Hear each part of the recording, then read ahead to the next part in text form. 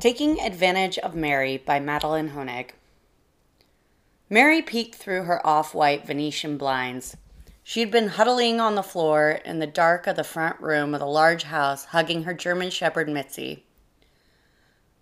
Mary was not particularly a dog person and never saw herself owning a dog.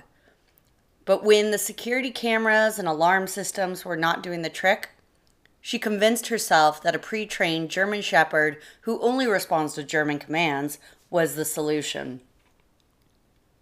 But at this moment, Mitzi acted more of a furry blanket than a security blanket. They must be gone by now. Mary stood up, using her hands to boost herself off the other knee, 1 foot at a time. She still didn't dare to turn the light on in the front room. Instead, she brushed a hand through her short gray hair and walked to the back of the house, turning on the small lamp she had purchased to keep the light in her house to a dim. She filled her red tea kettle with water and paused. This situation called for something stronger. Herbal tea was not going to do the trick. She opened the cabinet above the refrigerator.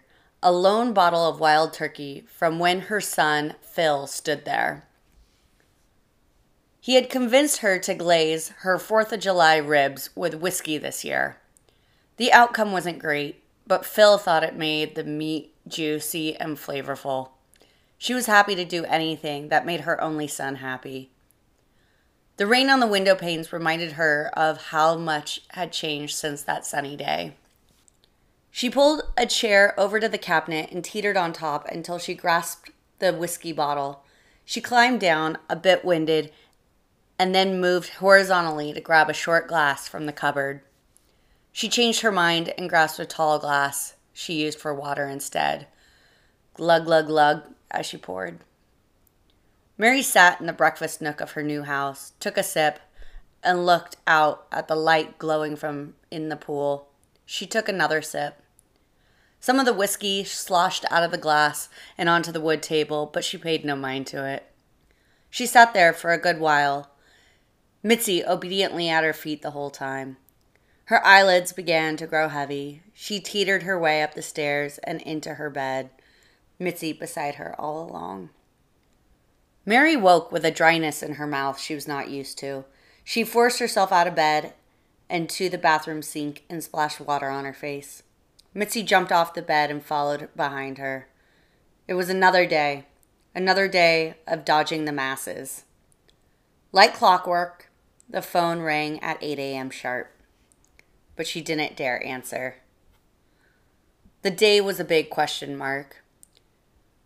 She retired from her job as a teacher unexpectedly last year and bought a house too big for herself in a neighborhood she never dreamed of living in. She was supposed to be living her best life, inviting people over, going to the movies, and traveling, not hiding in her big house alone. 10 months prior, Mary had bought a lottery ticket. And when they read the numbers on TV, it took a minute, but Mary realized she had won. Mary didn't usually do that kind of thing. One of the other teachers, Barb, convinced her to do it after a seagull pooped on her in the school parking lot. How that was luck, Mary didn't know, but spending $1 on a long shot wasn't going to break the bank. So on her way home, she stopped by a liquor store asking for a single ticket. And then she won a whole $26 million. That amount of money is life-changing, and it did change her life. Within days, everyone she'd ever met was calling her. It started with Phil, and then her extended family. Then Barb claimed Mary owed her for convincing her to buy the ticket to begin with. And before you know it, a woman from her Girl Scout days was hitting her up on Facebook. Mary eyed the bottle of wild turkey she left on the kitchen counter. It was amber from the sun shining through the window. Was it too early to start drinking? Although the idea of drowning her sorrows sounded like a great idea, this was the only bottle she had, and then what? Mary had to face her fears. The phone rang again, and she ignored it. Instead, she opened her new MacBook she gifted herself. She logged into her bank account and gave Mitzi a scratch as she peered down at the number before her. She had $168 left from all the millions of dollars. That was all the millions of dollars she got to keep after taxes. Enough for a trip to the grocery store and maybe an electric bill. She could live on this for 2 weeks, a month if she was really good. Her computer dinged and she clicked on the Facebook tab and gathered the courage to read the incoming message. Hi, Mary. It's been so long. I heard things are going well for you.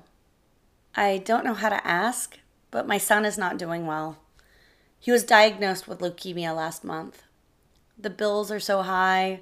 Ben and I are just not sure how we're going to pay them. Is there any way you can help us? Thanks, Christy. Who was Christy? Below the message was a picture of a small, pale boy in a hospital bed. He gave a weak smile at the camera. Mary clicked on the small picture next to the message to reveal a young blonde woman with a man and a healthy child who resembled the child in the message. She did remember this woman. She was a classmate of Phil's. The boy was adorable, but how could she help this child? She could barely help herself. She winced and clicked on the message before. Hi, Mary, my car broke down. Then the next. Hi, Mary, could you donate? Then the next. Hello, Mary. She clicked one after the other, each time hearing dollar signs ring in her ear. She clicked on the first message she had read that morning from Christy. I'm so sorry. I would like to help, but I can't. She clicked the send button. If only she didn't buy the kid down the street a bike. If she didn't buy a car for her son. If only she didn't give money to any charity that asked. If only then she might have something for this little boy who could actually need it. She felt defeated. She stood up from her kitchen table and walked towards the bottle of wild turkey, her last option for feeling nothing. She reached for the bottle and the phone rang. A high-pitched scream came out of her 107-pound body. She stomped with all her might over to the phone, picked it up and screamed into the receiver, "What the fuck do you want?" The voice on the other hand hesitated. Hi, Mary. This is Darlene from across the street of your old house on Berry Lane. How are you doing? How does it sound like I'm doing? Mary grumbled. Okay, Darlene said, talking herself up more than accepting Mary's grumble. She continued, my daughter has been having trouble selling Girl Scout cookies, and I was hoping you could buy a bunch of boxes, like 100? Her voice went up at the end in hope. A boy is dying, and you want me to buy Girl Scout cookies. Mary slammed the phone down. She breathed heavily, not sure what to do now. There was power brewing inside of her that was not there before. At that, there was a knock on her front door, and Mitzi barked. Yesterday, she cowered from the door, but today she was ready to face it. She stomped over as fast as the arthritis in her knees allowed it her, swung the front door open, and screamed at the top of her lungs, "Fuck you!" Her index finger pointing straight up to the sky and staring at her knocker dead in the eyes. Wow, lady.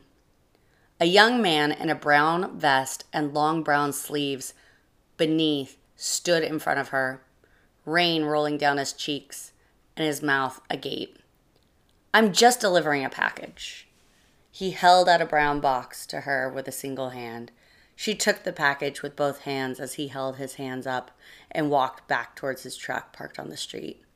She had become weak in her age, but the package felt heavy. She closed the door behind and grabbed the letter opener from the console table drawer in the foyer.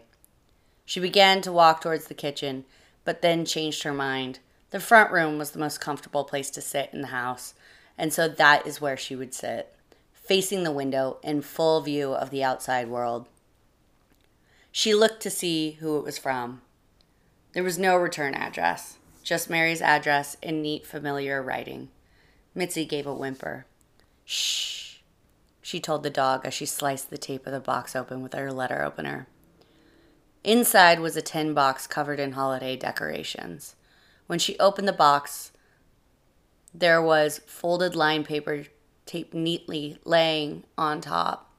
She removed the paper and opened it slowly and began to read. You should have given me what I asked for. Love, Phil. Then she heard ticking, like a clock. She looked down to see what else was in the box. There was a mess of wires coming out of a metal tube and red numbers facing her, counting down. 5, 4, 3, 2, 1. Boom! The UPS driver, now just 4 houses down, turned around in shock. He thought to himself that the angry old lady had had enough. He ran to his truck and called 911.